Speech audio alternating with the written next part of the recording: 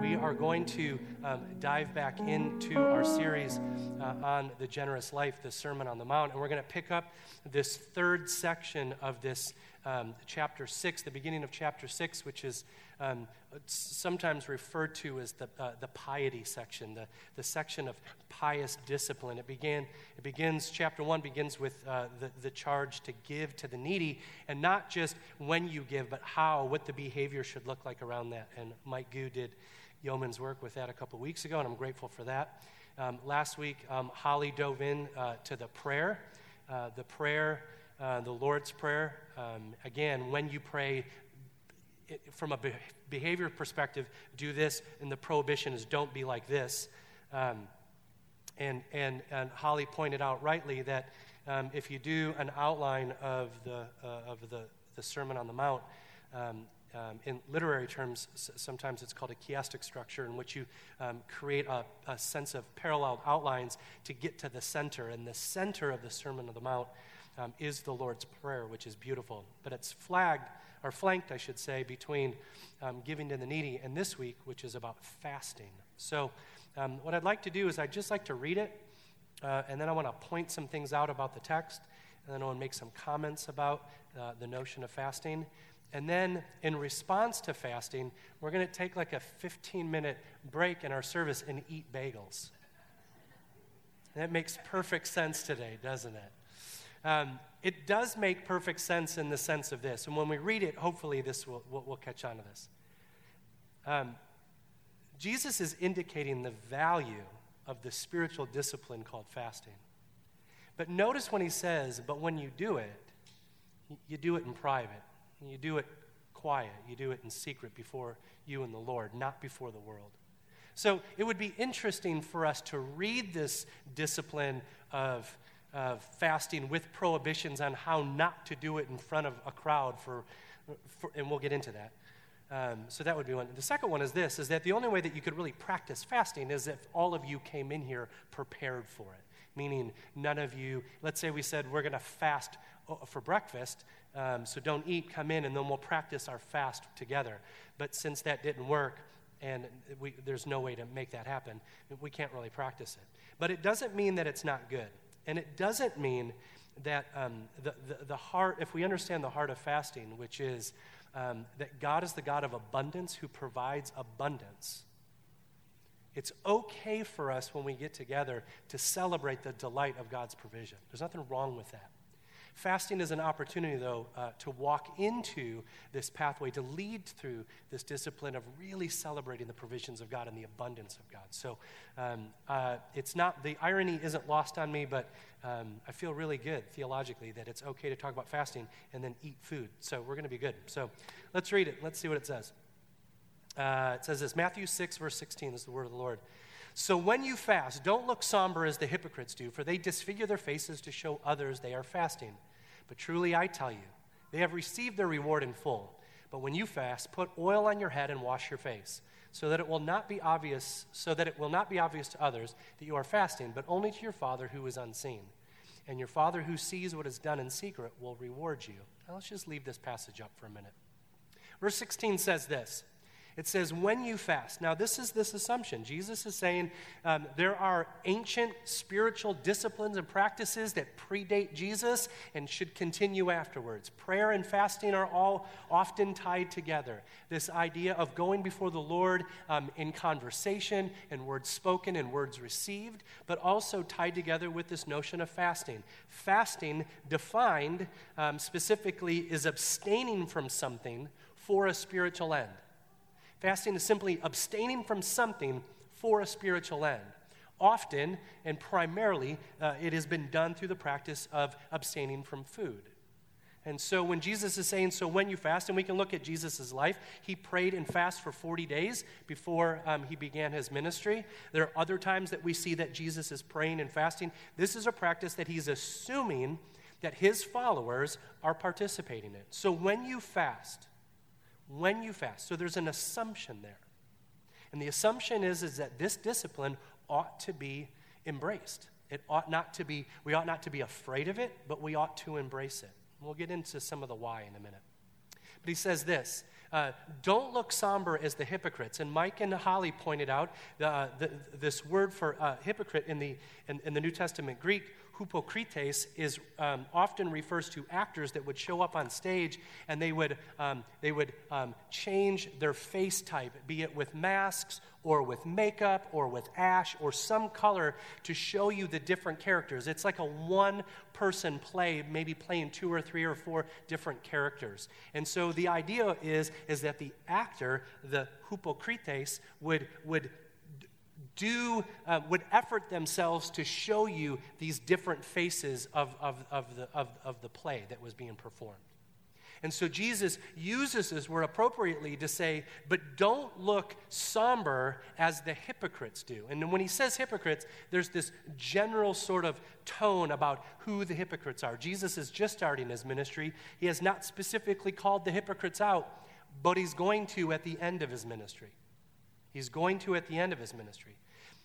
He's talking here about for those who are fasting, they disfigure their face to show others they're fasting. And what was happening is that in Jesus' day, religious leaders, the Pharisees in particular, in a sign of the desire for public acknowledgement, they would ashen their face to make it look weak and disfigured and to make them look like they were suffering.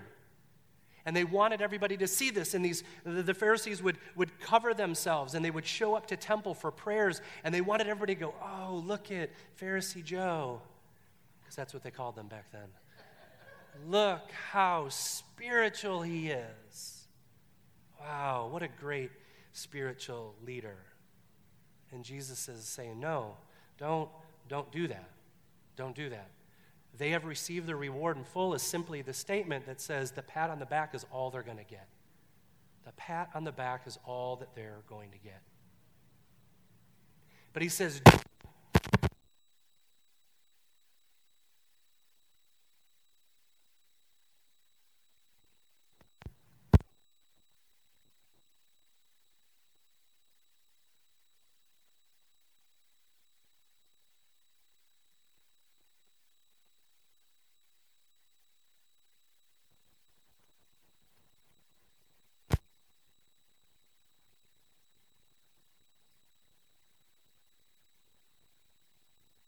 everyone.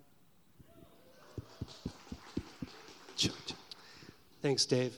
We'll try this now. He says, do not do. Now, what's interesting, that in the 3 passages on piety, on giving to the needy, prayer, and fasting, Jesus assumes, he says, when you pray, when you give to the needy, when you fast, he says these things like 5 or 6 times. But when he says, do not do, do not look, that's called a prohibition. And in this passage from chapter 6, verses 1 through 18, there are 7 prohibitions. 7 prohibitions. Now, which one of you Bible scholars can tell me the meaning of 7 in antiquity? What does 7 represent?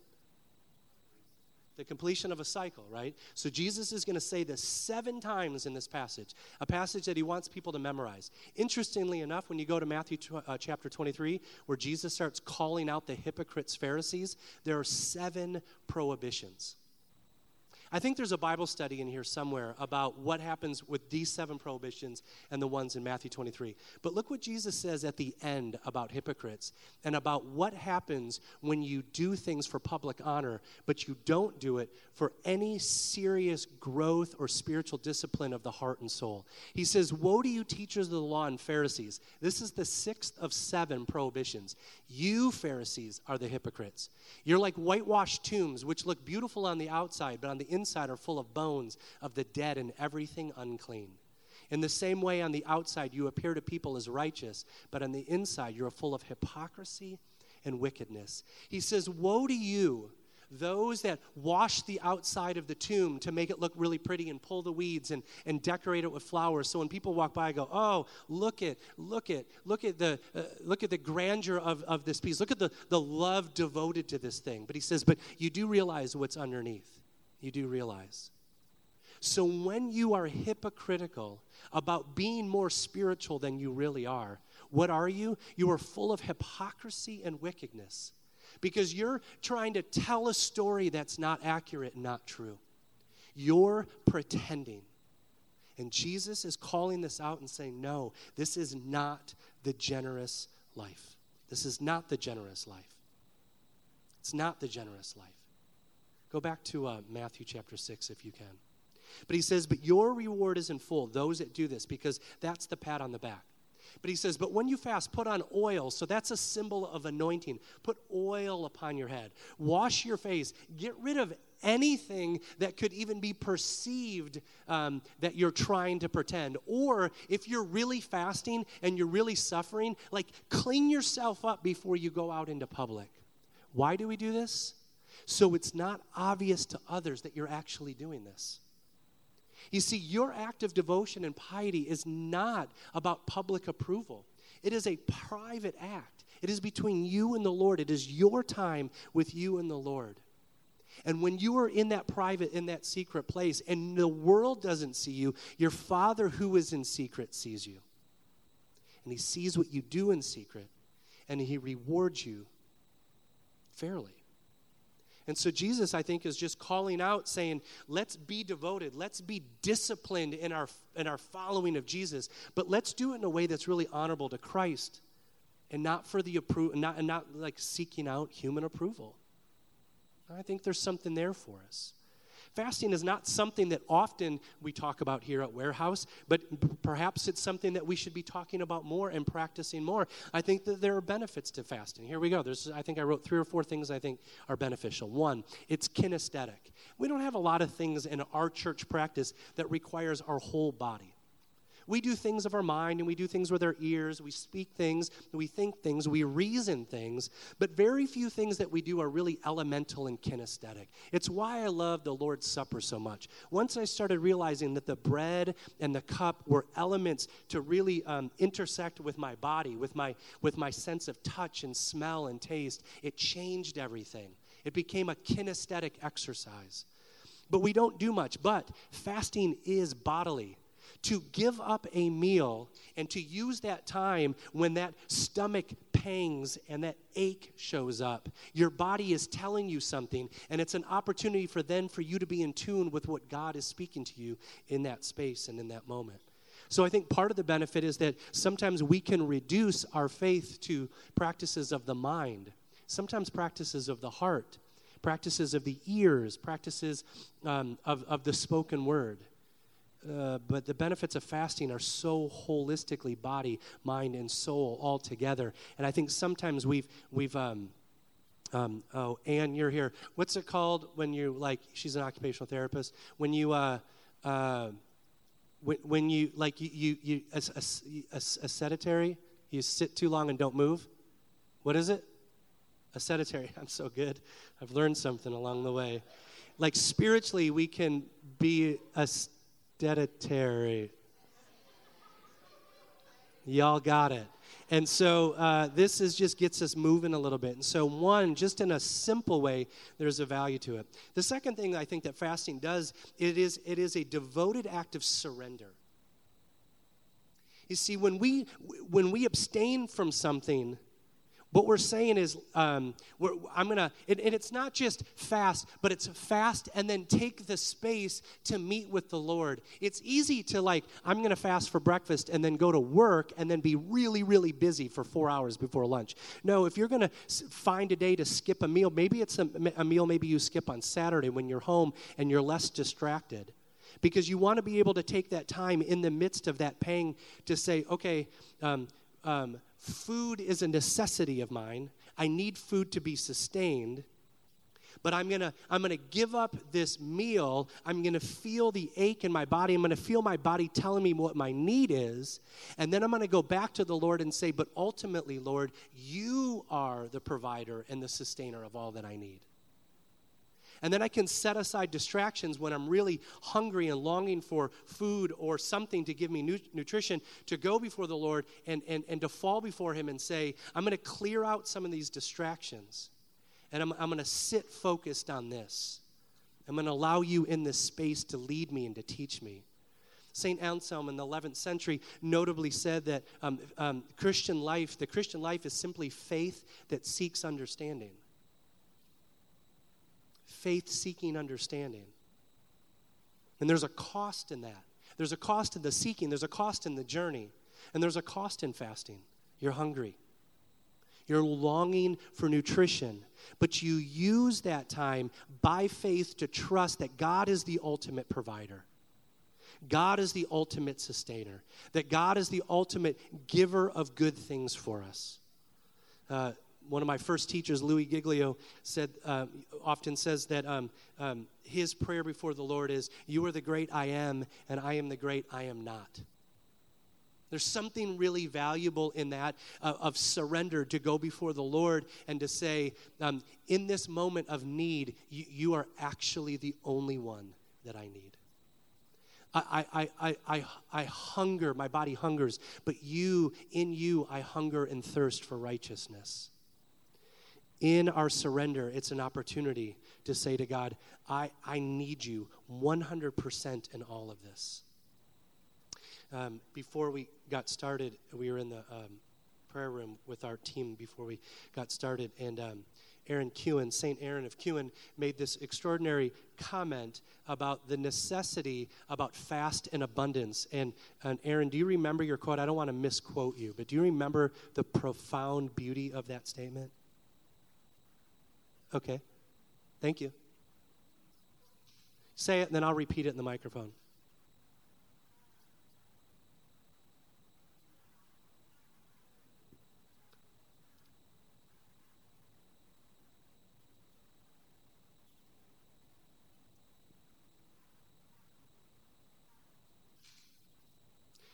That's right. It's not just giving up something. It's the addition of something else. And the addition is the abundance of God. And you're not really going to wholly taste the abundance unless there's a need and a hunger for it. And so fasting is this pathway towards feasting on the abundance. And there's great truth in that. So if the first one's kinesthetic, the second one's surrender. The third one is this act of self-denial. And I think that in our world in 2022, a little bit of self-denial probably could go a long way. Fasting lays down one appetite for another. And we say that fasting begins primarily with food, and it does, but fasting can be substituting anything for anything. You can fast from social media. When we were in Iceland, every meal that we went to, every table around us, everybody was on their phone, no matter what the crowd was, whether it was a family or a date or something. Ann and I were just staring and stalking people and trying to figure out who they were and what their world was about. But there was so much phone. And we understand the role that social media and our phones play in our life, of what happens to us because of our time on that phone. But what would it be if I substituted that appetite for something else? The act of self-denial is really, really important because it is subtracting. I take something away to add something else. And in doing that, I give up one food to taste another. I give up one thing to experience another. John 3:30 says, we must decrease so he can increase. This is the act of self-denial. I will choose to set up time to abstain from this in order to do this. I will willfully substitute the simple need or pleasure in my life and then make it about something else in that moment. And I think that's really, really important. And I think the discipline of self-denial in our context is so, so important. And so when I'm in that act of self-denial and I'm off my phone and I'm feeling the need to check something or do something, no, that's when I pull away and say, okay, what I'm longing for is to get information. I'm longing for to get some data. I'm longing for to get some response. So I could shut my phone off and I could pick up my Bible. I could. Because I'm going to get the same things, or I'm going to get similar things out of that. They're different in the nutrition that they offer. But this is, I can feast on the words of people responding to my last tweet, or I can open up Scripture and read the Psalms and feel the depth of my faith. So I think it's valuable. But the last thing that I want to say, and then we're going to move on. So this is the last thing I'm going to say, is that the value of this is that what Jesus said at the end. So when you do this, that when people see you, they won't know that you're doing it. Somehow, our private devotion, our private faith is not to be done in a vacuum. It's always supposed to intersect with other people. Our private disciplines ought to intersect and interact with our neighbors and family and friends and coworkers, etc. So when I'm fasting, when I'm separating, and I'm in an act of surrender and self-denial, and I'm in this kinesthetic act where I'm separating one thing to take another thing in, I'm doing so that I can be filled with who Jesus is, and so then I can enter and engage God's world, and I can live generously. This whole sermon series is about living a generous life. We let the Lord fill our tank in order for us then to live in the world. And when we do that, and if it's about giving and praying and fasting and seeking, understanding and efforting after the Lord and making sacrifices of self-denial and surrender, we do all these things and we get filled up with the Lord, and then I walk out my doors and my head's been anointed and my face is washed, and I walk into my neighbor and my neighbor says, blah, blah, blah, this is what's happening, this is the world that I'm in. I am in this place where I feel so in tune with the Lord that I am ready and able and willfully giving away all that God has given me in that moment. It's for you and it's for everybody else. It's not just for you, but it's for you and everybody else. You take in the Lord, and then you walk out the doors and you live it out generously. So when your neighbor comes over and says, I have a need, you're not going to be like, oh gosh, look who's coming to the front door. No, it's, I am so full of Christ. And when that knock on the door, you go outside to the curb or whatever you got to do, all of a sudden you are living this life that's generously, freely giving it away. And I think that's pretty amazing. I think it's pretty amazing. I love this quote, and I'm going to close with this. I read some stuff from this. She's a Catholic spiritual director in the Order of St. Benedict, Macrina Wiederkehr. She says, fasting is cleansing. It cleanses out our bodies. It lays bare our souls. It leads us into the arms of the one for whom we hunger. In the divine arms, we come less demanding and more like the one who holds us. Then we experience a new hunger, or new hungers. We hunger for justice and for goodness and for holiness. We hunger for what is right. We hunger to be saints. We remember that each of us is called to be the bread for the world. That is an extraordinary line. We remember that each of us is called to be bread for our world. Jesus is, remember his statement to us, you can't live by bread alone, but by every word. And then we take it in, and then we give it away, and that's the bread that we give away. Our lives are meant to nourish. Fasting can lead us to the core of our being and make us more nourishing for others. You see, this is the generous life. Christ comes to us generously and fills us. We delight in the abundance of our Maker and our Savior and our friend. And then we go out into the world and we engage his world and we let it flow. We let it flow. And we become bread and nourishment for others. This is a habit of the generous life. This is a habit of the generous life. Let's pray. Lord, we want to be a generous people. We want to seek you and know you and to make you known. And we can get pretty burned out if we're not filling the tank that only you can fill. And we will burn out. We want to know you and then have our beings transformed in order to effort in your kingdom. But if we need to be transformed in order for us to be nourishment for others. So I pray that we would be challenged and that we would consider what a fast could look like. Perhaps it's just one meal a week for a month.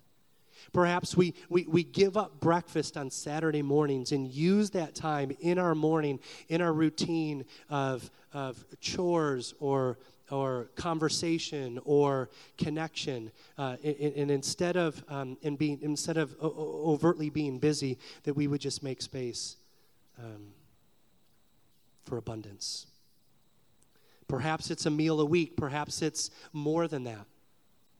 Perhaps it's social media. Perhaps it's no audio in our car rides to and from work for a week. But instead we choose to exist in that pseudo-silence. Perhaps that we turn off our notifications on our phone for a week and just discover what happens when there's a longing to experience that, to turn and have an experience with you. What if there's no media after dinner, but instead we use that time for prayer and for reading and for conversation? I wonder what the simplicity of this could look like. And as we who practice our faith to seek understanding, Holy Spirit, would you be kind to us and lead us and teach us? And may we become generous because of the generosity of Jesus, and may our generosity flow to our neighbors. It's in your name we pray. Amen.